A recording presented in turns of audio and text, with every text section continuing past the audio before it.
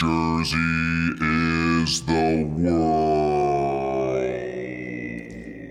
Hi everybody, Chris Gethard here. Welcome to New Jersey is the World. First things first, have to thank everybody who came out to our holiday show at House of Independence in Asbury Park, New Jersey. It's fun to do these things a few times a year. If you're not coming out to these, you're missing out. Keep your eyes peeled for the announcement when we do our next one. Who knows when that'll be? A few months from now, probably. And come on out. Have a good time. Enjoy some dumb comedy. And thanks to everybody who was there, both on stage and off. Now, this week's episode, we're doing something we've never done before. We had an episode a while ago, I think well over a year ago, that was behind the paywall over at patreon.com/New Jersey is the world. And it was all about New Jersey's music scene. Now, if you've been listening to our show, you know that we do have this sort of theory that a lot of New Jersey's spirit comes from its independence. A lot of its independence relates to its music scene. And there's a great article that just came out at altpress.com, and it's all about the house show scene in New Brunswick, the basement scene, which, you know, I participated in slightly when I was at Rutgers, as did Mike and Nick, as did so many people before and after us. And it's a great look at that particular music scene and why it has meant so much to people over the years. Now, we did an episode behind the paywall a long while back where we interviewed a number of New Jersey musicians. I got quotes from them all about what the scene has meant to them and how it formed who they are, what their experiences in it were, from musicians to people running record labels to people who were at every show. We got a lot of quotes from people. So this was an episode that I was really, really proud of. It has lived behind the paywall up until now. Patrons who've been there since the beginning, you've heard this one before. Apologies to Andrea and Carson. Please edit out that sneeze. Although now I'm probably going to listen to this and hear the sneeze and hear this part too. Because we are all cruel to each other, because that is how we express love in New Jersey. It has been behind the paywall up until now. To all the patrons who have heard it before, thank you so much for getting our backs and being a part of this thing. Maybe it'll convince some other people to join up over at patreon.com/New Jersey is the world. We're always putting out good stuff over there. Pretty much every week we're cranking out extra content for you. And for people who have never heard it before, we hope you enjoy this celebration of New Jersey's independent music scene. Enjoy the episode, and please go to altpress.com. If you just Google New Brunswick basement scene, it comes right up, and it's a great article where they interview people from, you know, the Ergs, screaming females. Perhaps the New Jersey band with the greatest name of all, Ogbert the Nerd. It's a great article. This is a great episode. Enjoy it. Hello, and welcome to New Jersey is the world. Hi everybody, it's Chris Gethard, and I'm welcoming you to a very unusual podcast here at New Jersey is the World. This is ostensibly an episode of Wotown, or at least it started as that, but it's going to be structured so differently than what you're used to. Taking a big swing, doing an experiment here. And it's for a very organic reason. You see, a few weeks back, I received a voicemail. As everybody knows, I love the voicemails around here. It's what makes this whole thing a community. And I've long said, if you think there are things we should be covering that we haven't gotten to yet, let us know, and maybe we'll get to them. And we received this voicemail from Lee. Hey, Chris, this is Lee. I'm from Marlton, currently in Clifton, and I thought it would be cool to, I'm not sure if you guys talked about this or plan to, but I think New Jersey has a rap for being, you know, a bunch of tough kids that kind of like Italian mob vibe, Jersey Shore, but back in the late 90s, mid-90s, early 90s, there was just a robust punk scene in our state. From Marlton, we used to have a festival called Scream in the Field that was sponsored by the Blue Barn in town, which has had a foundation. We would have to sign waivers that we wouldn't partake in alcohol or drugs within 24 hours of participating in the festival. And then later through high school, and there's a guy on Instagram, NJPC Archive, he has been collecting all of the flyers from all of the basement church shows, VFWs, firehouses, all across the state with all these bands. I think if you didn't have a shoebox full of shitty plastic cassette tapes of the 4 guys in your chemistry class who, you know, put an EP out, like, I still have a box of those somewhere. Can't listen to them, but I have them.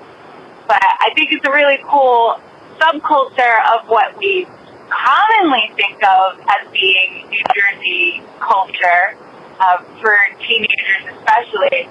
But, you know, while we were, or at least I was in my band, playing shows in the Derby Firehouse in Bordentown, you know, across the state, Jack Antonoff, Bleachers theme / Taylor Swift production. He was playing shows in the same dirty, you know, VFWs and firehouses too. So pretty cool subculture of the state. If you grew up here, you probably went to a $5 show. I probably saw you there. Being the only female, people knew who I was. So it was just a cool time and a cool thing that I don't think people think about or know about when they think about New Jersey. So hope to hear more about that because that's definitely my jam. Have a great day. Love what you're doing. Now, I heard Lee's voicemail. I was throwing my fist in the air. I was like, yes, we have to talk about the New Jersey punk scene. And Lee's voicemail summed up so much of why. Now, here's the thing, Lee. I had already written down, months prior, we're writing down episode ideas for Wotown. I had written down music scene. It was one of the very first things I put there. And actually, we recorded it. And then we went back and listened to it. And it was pretty bad. It's really slow and low energy. And I'm trying to figure out why. And I'm going, here's why. Because such a big part of the show is us messing with each other, being self-deprecating, telling these stories that are, you know, over the top and that real blustery Jersey storytelling style that I think is genuine. And we're telling the truth, but we're going big. And I realized me, Mike D, and Bonaduce, we all were really connected to the New Jersey punk scene. It was really formative for all 3 of us, and we had too much reverence for it. We were speaking so genuinely that there was nothing particularly funny about it. So what I'm doing today is I'm taking the best stuff that we recorded as part of that episode, and we're going to put it out there. But I figured if I really want to talk about the Jersey punk scene, the people I should turn to are the Jersey punks.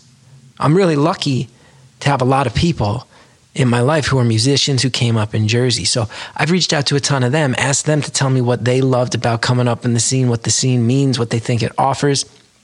This is going to be us really alternating back and forth between Wotown stories and messages from musicians I love. I think this will really give it a lot of heart. You'll really feel how genuine it is. Also, if you're someone out there and you're not really a music person and you're going, maybe I'll check out some of these bands. I think that's a great thing. It can be a primer. First, we're going to hear from a band who's just been absolutely crushing it for the past decade, really. It's the Front Bottoms. If you don't know the Front Bottoms, they came out in North Jersey. Now they're down in Asbury Park. And they put out this music that's so catchy, heartfelt lyrics. They have deservedly built this massive fan base who's really devoted to them in a cult way. They also put on an event called the Champagne Jam every year where they invite tons of other bands they love. They've had me do it as a comedian, and they really just try to spread the love, take all the wonderful things they've built, share it with other people. They share their fan base with the other bands they love. Incredible guys, really representative of the attitude of Jersey music. And I think in this voicemail you'll hear this is just a big, broad stroke of what it means to be an artist from New Jersey. What's good, Chris? This is Brian and Matt from the Front Bottoms, longtime fans, you know that, longtime friends. So yeah, just talking about Jersey, coming up in the scene. I think me and Matt both really appreciated the fact that there was really no boundaries, you know, like if you said, oh, you were from New Jersey, that was enough. That was freaky enough. So we weren't trying to like stick to any particular sound or anything like that. We were just like being ourselves. And, you know, also the scene, like playing basements and stuff around New Brunswick, playing like, you know, up in North Jersey, random spots, VFW halls. It was all a good time and stuff. And that's what it was about, spreading the love. Also, one more thing is you can never escape from New Jersey. No matter where you go all around the world, there'll always be somebody there like talking about Jersey, or they came from Jersey, or want to hear a story about it. So that's our opinion. That's our style. You know our style. So, yeah, Jersey strong. Talk to you soon, brother. Now, you might have noticed both Lee and the Front Bottoms mentioned something very specific, is that there's all these venues in New Jersey, places that you can play that are like VFW halls and basements, and it's just kids organizing shows for other kids to play. And one of the most formative experiences of my life was because Mike D put together one of those shows. We're going to hear that story. And then we'll also hear a story about a show that Bonaduce once put together in his own backyard, and it had a headliner that you'll be very surprised to hear who that was. You know, we always like to start by focusing on, okay, so the three of us grew up in the same town. Are there any stories that attach to our hometown in terms of this topic? And then we kind of blow it out to New Jersey as a whole, as you know, if you've been listening. Now, this one, there's a thing that actually is near and dear to my heart. And I have talked to other people who were there, who I've reconnected with later in life, who say that this night meant a lot to them. And Mike D, you organized a show with a bunch of local punk bands, none of them particularly great, no offense, like local punk bands. And yet I look at that as this night that like rewired my DNA. And I feel like I'm not the only person who says that seeing Felix Frump, Missing Children, and One Nature in the basement of the Pleasantdale Presbyterian Church cracked open a lot for them. I wonder how you remember that night. I mean, that was the first show that I ever put on. And I think for me, I mean, actually, this reminds me of a hilarious thing where you wrote a book a few years ago and you asked if we could chat about this a little bit. And I remember we did like sort of an interview, and I was in the world's fanciest conference room at my job, you know, overlooking 7th Avenue in a very fancy part of Manhattan. And here we are talking about punk rock basement shows from 25 years ago and how they changed people's lives. You know, for me, I just thought that I was a janitor at that Presbyterian church, one of them at that haunted Presbyterian church, one of a million strange jobs that I had in high school. And so every week I would have to clean this huge auditorium that they have. And it would only take me like 10 minutes to clean it because no one ever used it for anything. It was empty. I mean, they had the church and they had a bunch of classrooms and stuff that I would have to clean that were, you know, dirty from people using them. But there would be this big empty room. And I was thinking in my head, this would be a really great place to have a punk show. So I started going through all the, you know, demos and cassette tapes that I'd gotten from going to other shows. And I just started calling the numbers on the back that was like, for bookings, call. Right back when people would actually put out cassettes and 7-inches, they would always put a phone number on it, and 9 times out of 10 their mother would answer it would be the their phone. house. Like half the time their mom picked up, be like, oh, is anyone from Felix Frump there? Be like, hold on. Be like, Graham, the phone, Graham. And then, you know, you would talk. And I did that enough times, and I got a couple of bands to agree to come play this show. And then I rallied up our crew of friends to do all the things you need. So people to help set up a PA and make flyers and work the door, $5, $4 with a can of food. That was a big thing back then. I always had to stock the food pantry. Mm-hmm. And then we had this show, and I was really nervous. I mean, I don't think we had to make like, I think $150 to pay for renting the gym.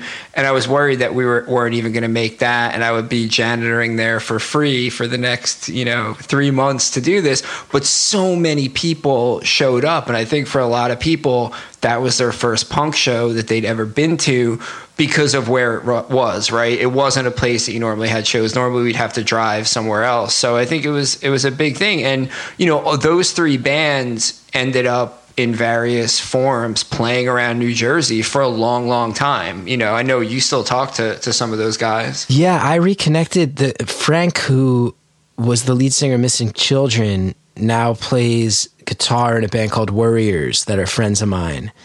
And when I realized, oh, you're from Missing Children, first of all, he was like, wait, what? Like, Missing Children was around for like 10 minutes. And I was like, first punk show I ever saw, Missing Children was there. And I told him, I was 13. It kind of made me realize that there was this whole alternate path that, you know, like you're in regular school, you're in public school, teachers are telling you how things are, your parents are telling you how things are, and all of a sudden it's like, oh, there's this whole other bill of goods that I could be buying into that I didn't know about. And it's like, we wouldn't have used this term back then, the movie wasn't out, but I'm like, oh, the Matrix just got disrupted a little bit for me. Like, I can see, okay, like I'm angry and I feel weird all the time, and there's kids flocking from other towns, and it changed my life. And he's like, I will tell you, he goes, I'm not bullshitting. Every band that played that bill, we met that night, and we all remember that show so well because we played, like you said, Mikey, like 100 shows together over the lifetime of those bands again. And it was just this night where it felt like, I'll never forget realizing, holy shit, man, there's kids from other towns here. And that felt like a really dangerous and remarkable thing to me, of like, there's kids from Clifton in this church in West Orange. You just realize, oh, we're all out here. Everybody's out here. We can actually learn about each other. And everybody's pretty friendly too. I mean, like I never went to, shows like that. And that was kind of a big venue for, we're going to usually, like you said, VFWs or basements, but there was no fights or anything. Like, everybody was just like happy to be there and be listening to music. You know what I mean? I do remember there was a tense moment where someone was smoking pot and Mike D got on stage and started yelling, "You're going to get us all in trouble. We're not going to be allowed to have shows. Think about the scene, you fucking hippies," things like that. And I do remember that, a tirade that had to happen, which I assume, Mike D, was you got yelled at, so you had to put your game face on and pretend you meant those words. I mean, I think I was more concerned about being on the hook for getting busted for strangers smoking weed. It's like, if I'm going to get busted for smoking weed, I at least want to be the one smoking it. I don't think we ever did any more shows there. But in my mind, I thought that could have been a really cool recurring place to have shows. Yeah. And I knew even then, like, you know, you don't shit where you eat. Like, if you want to have a venue or a place to do something, you kind of have to be cool to the people running it. And this is a church. So, right. You know, I don't know. We used to hang out there all the time and, like, party in the basement. That's true. But that was with a limited group of people. We shit where we ate all the time. As you can tell, putting on shows, it was cool. It made us feel empowered. Like I said before, Nick did it too. He threw a show in his backyard that I have never forgotten, because one of the cool things is, you know, you organize your shows with all these local Jersey bands, and then sometimes people from other places come through. And a band played Nick's backyard. And if you know 90s punk at all, especially 90s ska punk, you know that one of the bands that randomly showed up in his backyard went on to become a pretty big deal in that scene and a national headliner to this day.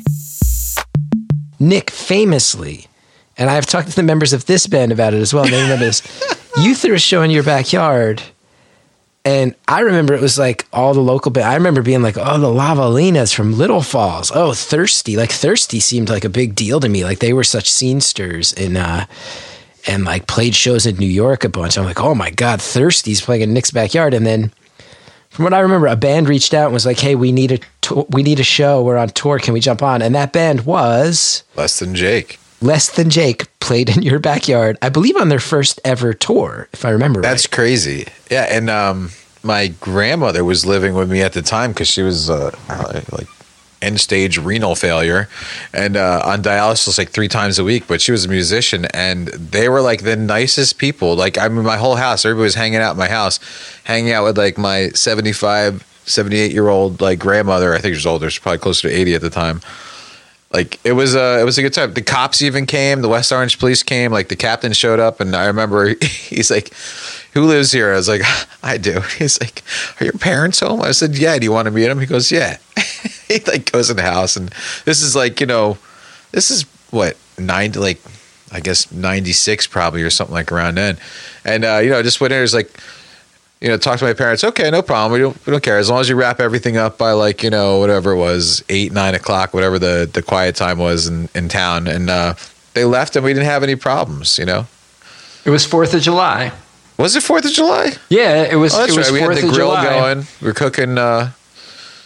Everybody brought food. Everybody's grilling, eating. Everybody was extremely respectful, and it was really a good time. It was a great example too of the New Jersey punk rock grapevine in action. Because I think what happened was Less Than Jake was touring, and the show they had booked for July 4th got canceled, and they called somebody in New Jersey, and they called somebody, and then I think Dancin' Andy called me and was like, "Hey, aren't you throwing a show today? Can they get on the bill?" And I had never heard of Less Than Jake at that point, but I was like, well, it was like, yeah, they're from Florida. It's 4th of July. Like, cool. Like, they can come. Like, we can offer them a 5-way split of the $5 door price and all the hot dogs they can eat. And they were like, great, and they came and rocked it out. And then it's not an exaggeration to say that within 3 years, they were one of the biggest punk bands in the country. I think as far as that ska punk scene goes, that was really catching momentum then, and they were like at the crest of it. Yeah, I think. And I remember being really into them for years, and just never forgot the first time I saw you. I remember them like climbing your shed, Nick. Like they were fucking around, climbing up on top of your shed. Yeah, there was people sitting on top of the shed, and yeah, there was. I don't know how I convinced my parents. Like, oh, I'm going to have a bands playing in the backyard, and they were like, okay, no problem. Like, I remember I what were brought my parents thinking. My item of food, the $1 off, you bring an item of food. Mine was an Entenmann's pecan ring. I remember. Or no, that one was a barbecue, I always say you can right? never go wrong with Entenmann's. Yeah, that was bring food to eat, not donate. Yeah, I brought the That's Entenmann's. true. Everybody was cooking like nonstop. I think we went through like 2 propane tanks that day. Nobody gets mad when you show up with the Entenmann's. Nobody. That's true. Nobody.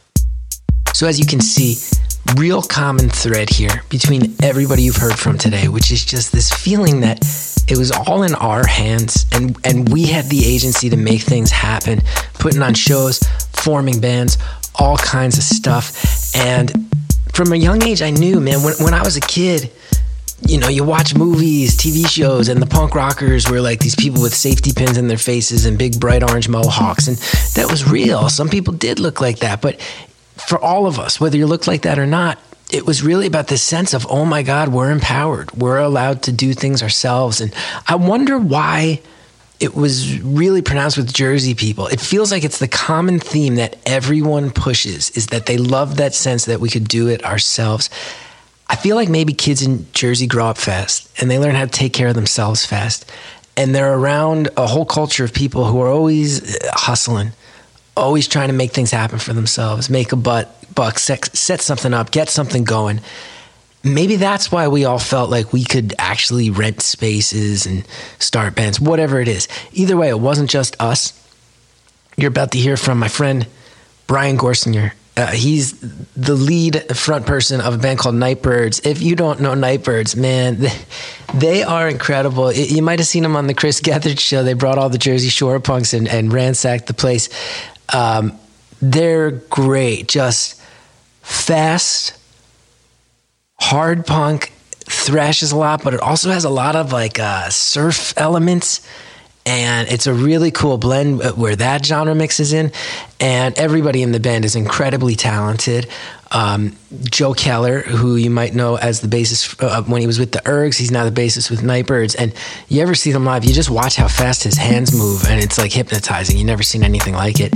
And Brian, who you're about to hear from, is a hell of a front person. The nicest guy you ever met off stage. Just a legitimately sweet, gentle, thoughtful person to a degree you don't often find.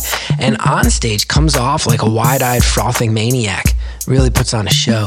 But you'll hear, before he was ever in bands, he was doing the same exact thing we were in a different part of the state. Hey, Chris and company. My name is Brian Gorsigner. I grew up in Middletown, New Jersey, going to shows all over New Jersey in 1997, 1998. It's kind of when I got into things.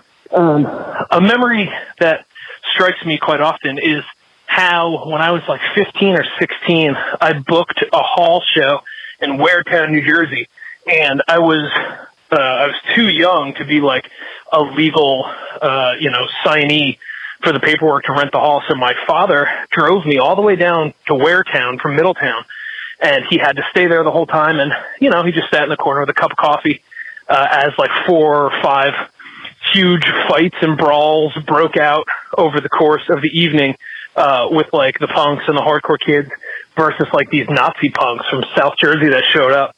And I remember driving back with my dad and him being like, what was all that melee? Like, what was going on? And I was like, Dad, it was the Nazi punks. Like, we had to throw down and like, show them what's up and that they're not welcome in our punk scene. And the fact that he didn't think that was insane or dangerous enough to stop driving me to these events all over New Jersey, Cove and Roselle Park and the M&M Hall and Old Bridge and like all these places that until I was legally able to drive myself, he was a willing participant in bringing me to all these places. So I guess I have a pretty cool dad, or I don't know, just a reckless parent. I'm not sure which way that could go. But loving the new show. Keep it up. Now, you might be sitting here going, that's cool. You started bands, you rented VFW, halls, all this stuff. But there was more to it than that, because I've never been in a band in my life. Mike D has been in bands, but it's not what he wound up doing long term. I don't think Nick was ever in a band, but you can see all of us really feel like it was this formative part of things. And it showed up in all ways. Some people booked the shows, ran the bands, did all sorts of stuff. And another important thing that was a big part of the scene is before the internet, the way we all found out about each other and other stuff going on was through these homemade magazines called fanzines. And Mike actually ran one that became this formative thing for our crew and kind of established who this gang of West Orange kids was in this punk scene. One of the things I loved about the music scene growing up was that there were so many opportunities, even if you weren't a musician. And one of the things that I know it still exists, fanzine culture still exists. It was kind of the internet for us before the internet. It was where you went to find out about bands, about shows, about everything in a way that's, I think, hard to understand for people who didn't grow up with it then. Not to be a crotchety old man, but now fanzines, I think, are like confessional or self-published comics or focused on specific areas, and they're great and they're cool and I support them. But back then it was how you found out about everything. And Mike D, you ran a fanzine called Marcia that was like very funny, a lot of music reviews, but that did make, I remember going to shows and when people realized that I was like part of the Marcia crew, sometimes it felt like there was some notoriety to that.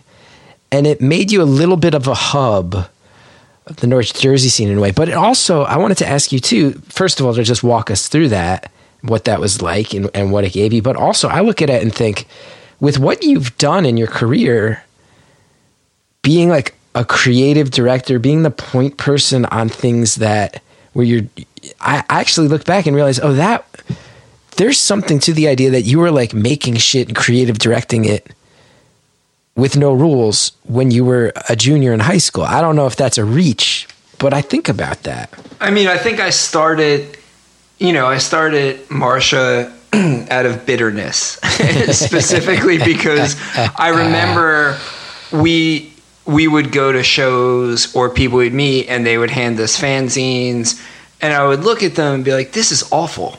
These people can't write. They have nothing to say. They can't even make a clean photocopy. So my whole philosophy for any creative work is if you're going to shit on somebody else's stuff, you got to do it better. And I still hold that true to this day. So I was like, you know what? Like, these things are terrible. I'm going to make a really good fanzine. So, we got out the paper and the glue and we started making a fanzine. And I think the other part was we would go to every show. I mean, I there was a period of time where I went to 2 or 3 shows every single week, and I would just hand out fanzines. And then there was this thing called Book Your Own Fucking Life, which was put out by MRR, Maximum Rock and Roll, and you could send in and be like, hey, I have a fanzine. If you want a copy, send. I think mine was $1 and 2 stamps.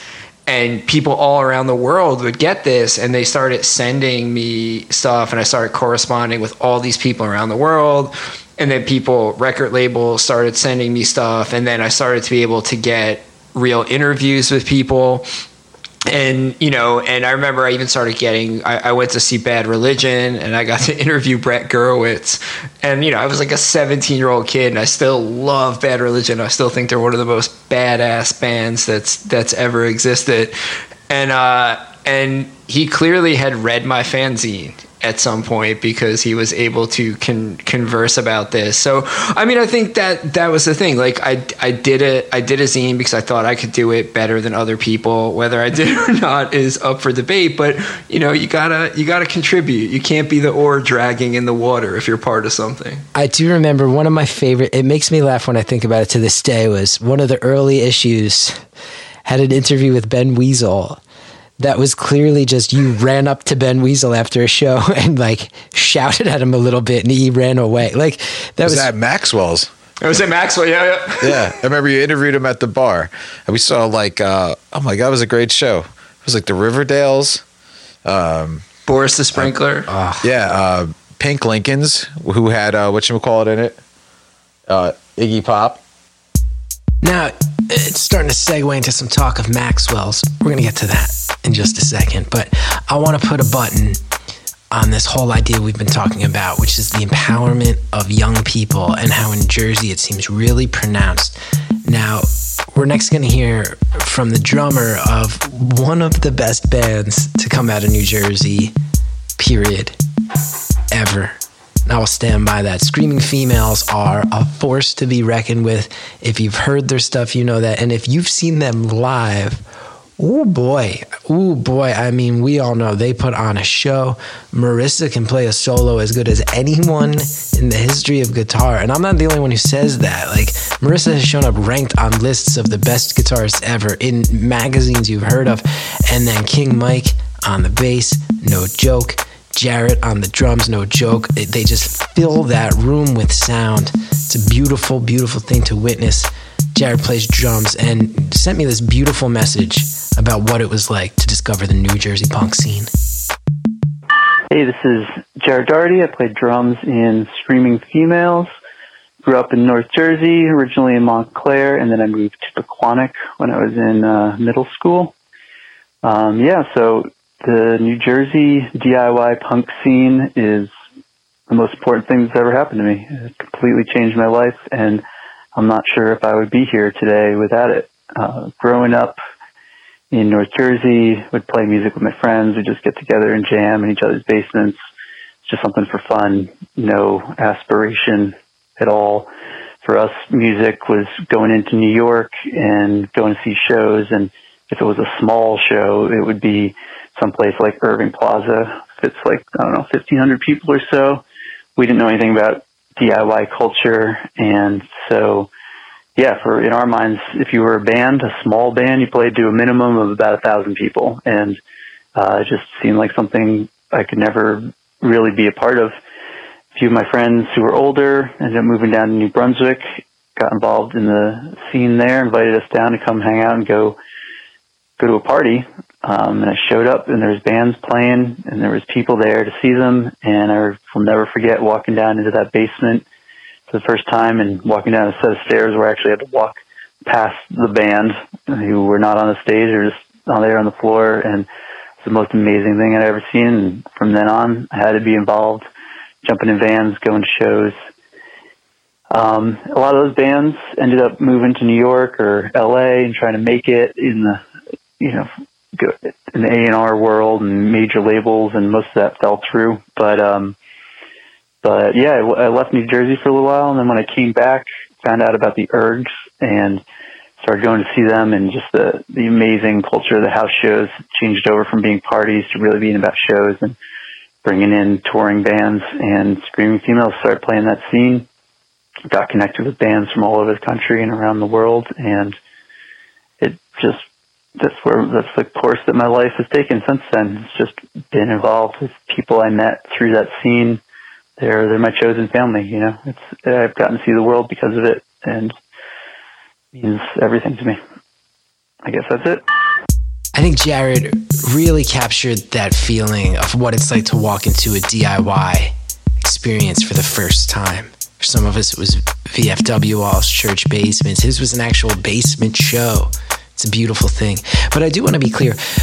When you let teenagers and college kids run the infrastructure of an entire scene, it's not always the most well organized. We're now going to hear from Joe Steinhardt, who, if you're into Jersey punk, he's been a really big piece of the backbone of everything. He's one of the founders of Don Giovanni Records, who have put out tons of releases from Jersey artists, including my albums. Cheap plug. And Joe is just a great guy who does a lot for the music scene. And just like the other aspects of DIY, you run a fanzine, you put on shows, sometimes you run a label.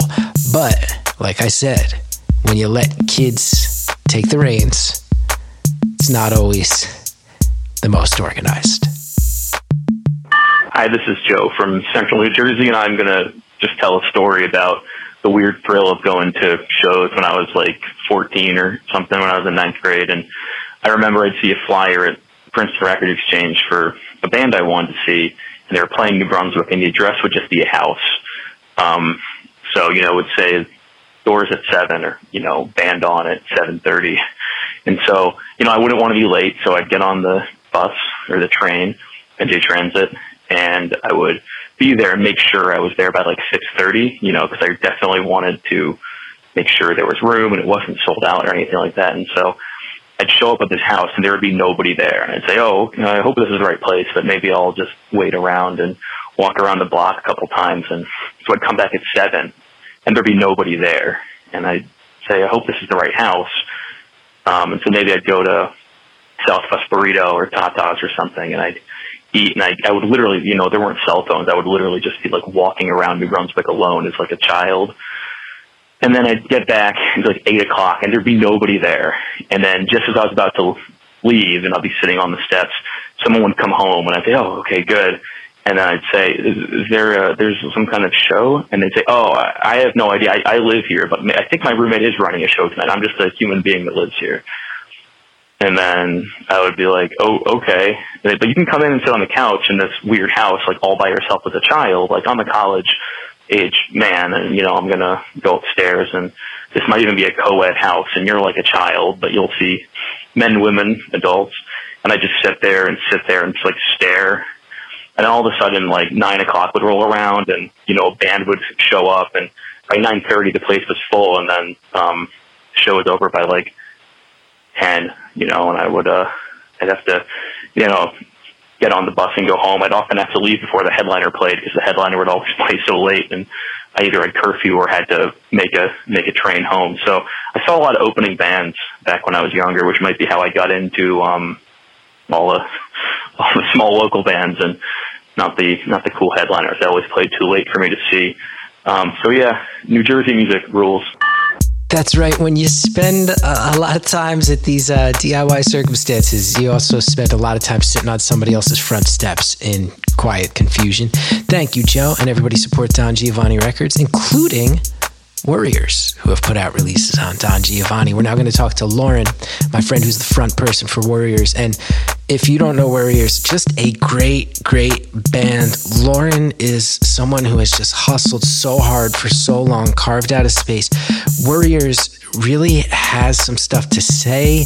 The music is that perfect blend of music where you can really move to, but if you want to dig in, there's some quiet anger there that comes through in a beautiful way. Warriors is great, and Lauren also talks about the beauty of DIY and then mentions the sketchy clubs, and we'll get into that right after we hear from Lauren. Hey Chris, it's Lauren. I grew up in Martinsville, New Jersey, and went to shows all through high school in the late 90s, which means I went to shows at Elks Lodges and basements and sketchy clubs that had all ages matinees, and it was just this really weird, perfect storm where there were just so many places to play within 45 minutes. It was one of, the most densely populated state, and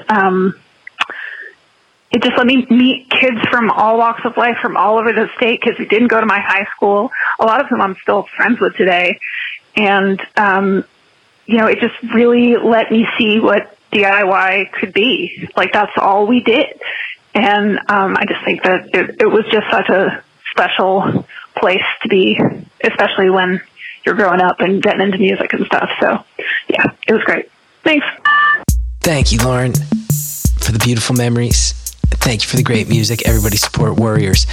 Now, you may have noticed the phrase sketchy clubs was put in there. It's another great aspect of Jersey. It's not just the underground stuff. There are actual clubs, but they're not always above board.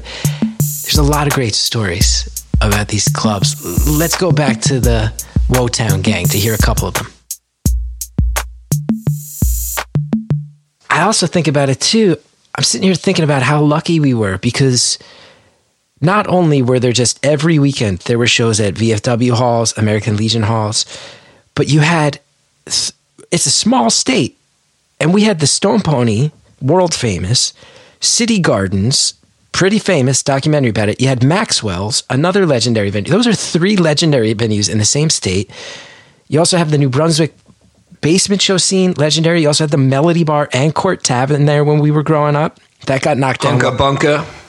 In Sayreville, New Jersey, at Hunka Bunkas. The Pipeline. So many venues. Yeah, the Pipeline, Studio One. So many. Lots of bands played there. Now I'm going to pause there because you can hear that. That is a list of impressive venues. Also, the Hunka Bunka mention.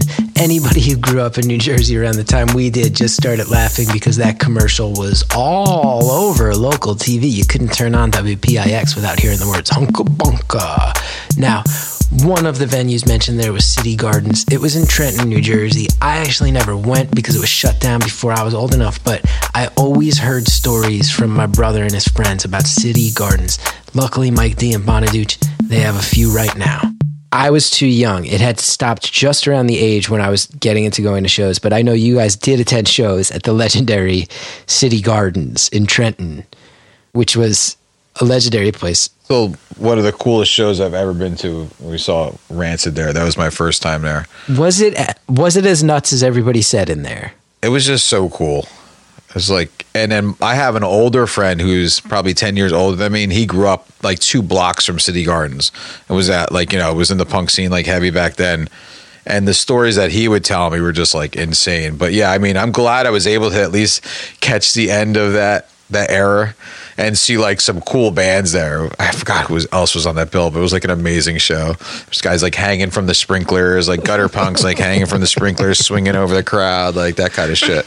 The first time we went there, and at this point we weren't naive. Like, I think Nick and I started going to punk shows in the city when we were in like 8th grade. Literally, we would take the bus in and go to shows. Or my mom and dad would drive us into like the wetlands and drop us off. Yeah, and be like, "See you later."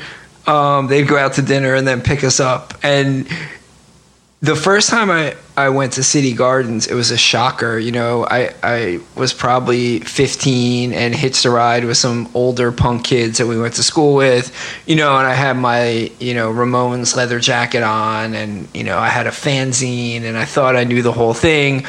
And we got to City Gardens, which was I guess technically it's part of Trenton, but it was in like an industrial outskirts. There was nothing around but garages. And I went there, and you would wait in line outside. So you're in this long line of hundreds of people waiting to get into the shows. And we're waiting in line, and all of a sudden this woman gets stabbed in the leg, and she's like screaming, and everyone's going crazy. And she runs away, and I'm like, oh my God, that woman got stabbed. And everyone's like, yeah. Then about 20 minutes later, the same woman comes back with like a T-shirt wrapped around her stab wound on her leg, and she's going up and down the line saying, "Give me a few dollars. I just got stabbed. Come on, I deserve a few beers tonight." So she's like walking up and down the line asking for money, having just been stabbed in this same line. I mean, it was a nuts place. And I'll tell you, that is not even one of the most extreme stories you will hear about City Gardens if you sit around and reminisce about it with New Jersey punk rockers. And you know, Wotown, one thing we haven't gotten to yet is we really like to tie it back into West Orange stories. We heard about the Les and Jake show, the Pleasantdale Church show earlier on, but let's bring back a little West Orange because there's actually a City Gardens West Orange conspiracy. We are forgetting one fantastic West Orange related City Gardens conspiracy that I think the world needs to know about. Talk to me about this before I move on. Yeah. So if you are able to track down the original version of the Green Day Dookie album. So when Green Day's Dookie came out, no one expected Green Day to become a hugely popular band. I mean, everyone in the punk scene knew Green Day, liked them, awesome band, huge fans. So, but nobody thought they were going to blow up and turn into the sort of uber popular global band they are today. So when that album came out, they were touring and they played at City Gardens. And so if you find the original CD or vinyl of this and you look on the back cover, you'll see that there's a black and white, the back cover of the album is a black and white crowd shot of City Gardens. And in the middle of that crowd shot, there's a person jumping up in the air. And he's wearing an Ernie puppet, like Ernie from Sesame Street, on his hand. And that's a friend of ours that we went to school with.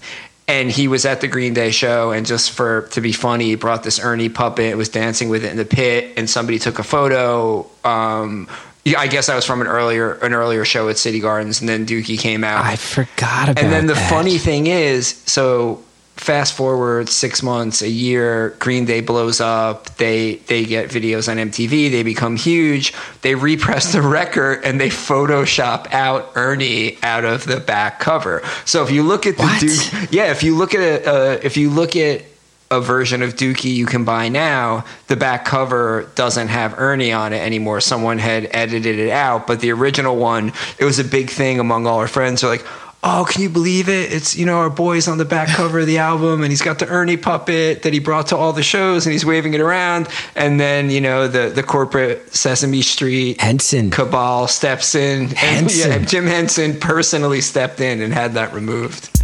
Now, it's not just legendary venues, legendary places, legendary bands. It's also legendary incidents. And my friends were lucky enough, or unlucky enough, that they attended one of the most legendary shows that happened in New Jersey in the 1990s. And speaking of this, I just had a memory, which I had not written down. I don't think you'd put it in the outline either. Am I remembering right? There was an infamous Earth Crisis show at Middlesex County College where a riot broke out. And if I remember right, I remember my brother saying, I think maybe you guys went but didn't get in, and you were right outside when the riot happened, or did you get in? No, we got in, but we got in, but we left as the riot broke out. So what happened was, there was this band, Earth Crisis, who I don't know, they might still exist actually, I have no idea. But they were super hardcore, militant, vegan animal rights band, and a lot of people in the hardcore scene back then loved to pull their chain because they were so extreme, right? They were the super extreme version of straight edge, which, to be straight edge, not only could you not drink and not smoke, you also shouldn't be having casual sex, and you also had to be vegan and do all these other things, and it rubbed a lot of people the wrong way. So, I mean, there was also, it went as far as like some bands saying you have to be Hare Krishna, like Krishna. Oh yeah, core, there's lots of Krishna. Which is, I forgot that. To each their own, but yeah, like there were extremes in the hardcore scene, for sure. And I think they were one of them. So, MCC, Middlesex County College, used to do a lot of shows as well. They had a really great show space. And so Earth Crisis was playing there, and we went to see Earth Crisis. And during the Earth Crisis show, a person in a fur coat, and I'm pretty sure that it was someone from a well-known New Jersey hardcore band, put on a fur coat and he ran to the stage and started throwing milk or yogurt or some type of animal product along the band, and a huge fight breaks out with the band and people in the crowd and everyone. And that's when I said to our friends, I was like, let's get out of here. I was like, I don't really care one way or the other. Like, I'm not having it, you know? I believe there is footage of this incident floating around the internet, because at the time it was a big thing and it caused a huge schism. There was the side that was like, hardcore is supposed to be about fun, and then there was the side that's hardcore has to be militant and is about clean living, and that was, I think, where it all came to a head at Middlesex County College. I want to end tonight with words from two artists. First up is Lily. Lily is front person of Long Neck. Long Neck is a great band out there. Out of everybody you've heard from tonight, I think it's fair to say they're probably the young bucks of this bunch, but I really like them. I like their music. I like Lily. I like what Lily goes for, and I also feel like they're one of the bands that are in it right now, doing all the things we're talking about. Even during the quarantine, Lily set up a whole series called The Campfire for young artists to come together, play, try to keep things going in a DIY digital space. Really respect it. And I think Lily had some words about coming up in New Jersey that expanded beyond just the scene and talk about how the New Jersey experience and the New Jersey attitude kind of focus you in on believing that doing stuff is even possible. Hey everyone, or Chris, hi. This is Lily Mastronemus from the band Long Neck. And oh boy, how I feel about New Jersey, let me tell you, it is my favorite place. Growing up in northern New Jersey and Hoboken, you know, being surrounded by music and like what could be considered like the northern epicenter of the music scene in northern New Jersey. I mean, you got bands, you got Maxwell's, and just having that around, you know, you're constantly hearing things and experiencing things that stick with you and inspire you along the way. But then I moved out to the suburbs, and eventually, you know, you start to realize you need to make your own kind of fun. You know, what kid wants to be stuck in the suburbs? Nobody. But maybe that's just me. I don't know. But that move, you know, it really makes you appreciate not only the arts in general and what they have like given to you, but it also kind of forces you to think outside the box. So, you know, as a young kid in Jersey, you start to kind of like latch on to anything that'll inspire you. And being in a state with such a rich musical history and also a rich, almost mysticism, there's this rich urban legend culture in Jersey, and you just want to go out and explore.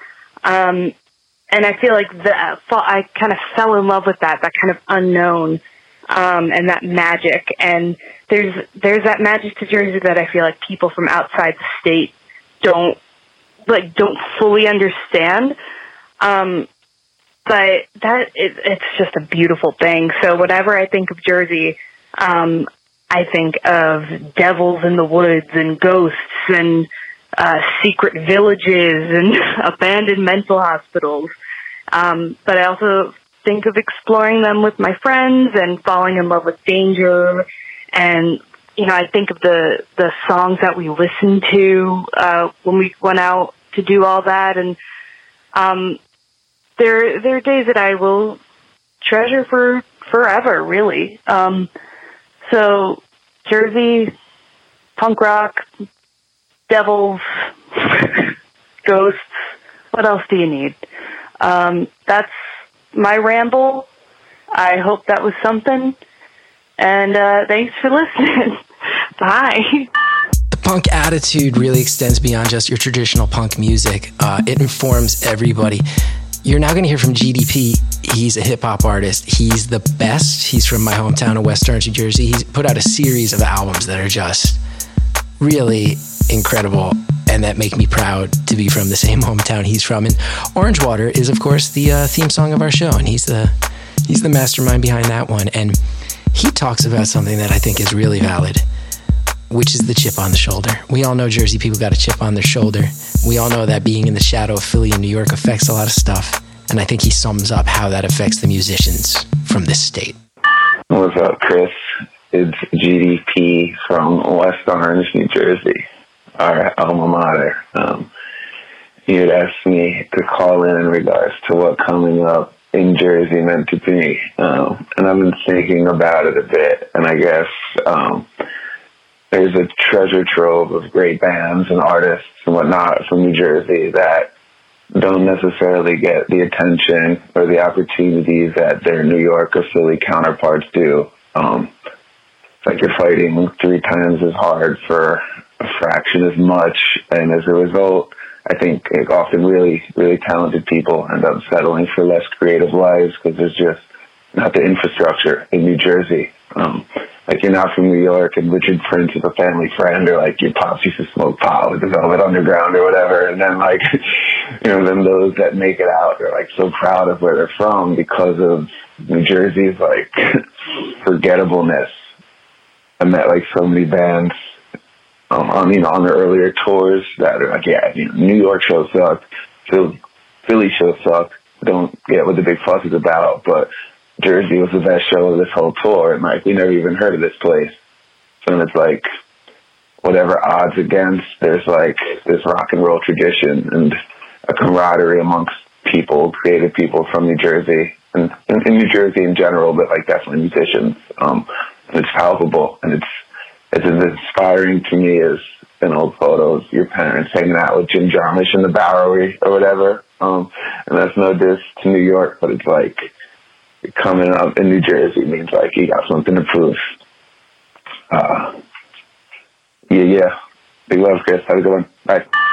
I think that idea, you go out, you get scared, you learn how to dive into the fear. Very on target.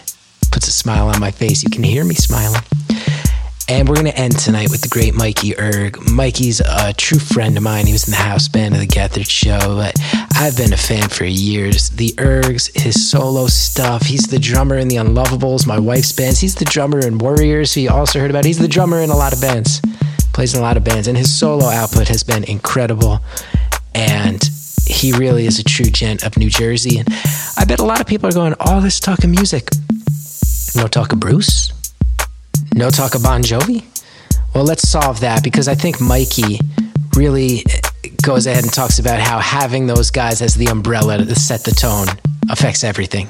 This is Mikey Erg from Old Bridge, New Jersey, and I'm going to talk about Jersey music. It was pretty wild to be a young Jersey kid and to listen to my Bruce Springsteen records, and he's talking about Highway 9, which was right outside my door. And, to have someone like Bruce Springsteen come from your town and you were from your area and you're from the same state, and then Bon Jovi, say what you will about Bon Jovi, but he's kind of the shit. And he was from literally pretty much my town, and that was pretty cool too. And I was a little kid very into music, and to have these musicians in my backyard was pretty insane. And then I got into punk rock, and there was a very, very fertile local scene in New Jersey for punk rock, and it was not hard at all to find bands and like-minded individuals to hang out with that were into punk rock. And so that was cool with the Cheesequake Firehouse scene and all of the local hall shows and Felix Frump and the Youth Ahead and all those bands. It was just a really wonderful place to come up to be figuring punk rock out, and then to actually start venturing into New Brunswick and seeing all of the cool New Brunswick bands, you know, seeing the Bouncing Souls and seeing, you know, Thursday and Lifetime. It was just really, it made me, I was always proud to be from New Jersey, but it made me even more proud to be coming up in that music scene, and then to actually become a part of it, to actually start doing things and start doing shows and playing basement shows in New Brunswick and going out on tour and spreading the word about New Brunswick and bringing bands back. It really was a wonderful thing to be a part of. I'm very excited that I got to be a part of it, that I'm still connected to it in some way. And yeah, New Jersey music, it's the best. You've been hearing me shout to the hills on New Jersey is the World about how I want you to leave voicemails at 973-780-4660. And Lee, you left a voicemail saying it's time to talk about the music scene. You are a part of it and you think the world deserves to know. And hopefully, Lee, you feel like we honored your suggestion. And I hope everybody out there realizes if you want to throw some stuff at us, we're very, very happy to explore it. And I hope you've enjoyed this look at the music scene of New Jersey, specifically the punk scene, the DIY scene, because it affects everything here. For a certain type of person, it affects everything. It affects me. It affects why this very project exists. So I thank all the musicians who participated today. Thank you, Mike D and Bonaduce. Thank you to Carson Kopp. Most of all, thank you to the bands and the songs that made all of us growing up here believe that things were possible. Thank you for listening to this presentation of New Jersey is the World. New Jersey is the World is Chris Gethard, Nikki Bonaduce, Don Finelli, Andrea Quinn, Carson Kopp, and Mike D. New Jersey is the World is produced and edited by Carson Kopp, Mike D, and Andrea Quinn. You can find us online at New Jersey is the World and on Instagram at New Jersey is the World. Also, please feel free to reach out and leave us a voicemail by contacting the home office of New Jersey is the World at 973-780-4660 in regards to anything show or New Jersey related. Please subscribe and listen to more episodes of New Jersey is the World on your favorite podcast service. If you're looking to join our extremely opinionated and Jersey-ish community, head on over to patreon.com and search for New Jersey is the World. We have merch, which you can find at belowthecollar.com after searching for Chris Gethard. Once again, thank you for listening to this presentation of New Jersey is the World. New Jersey is the World, where New Jersey is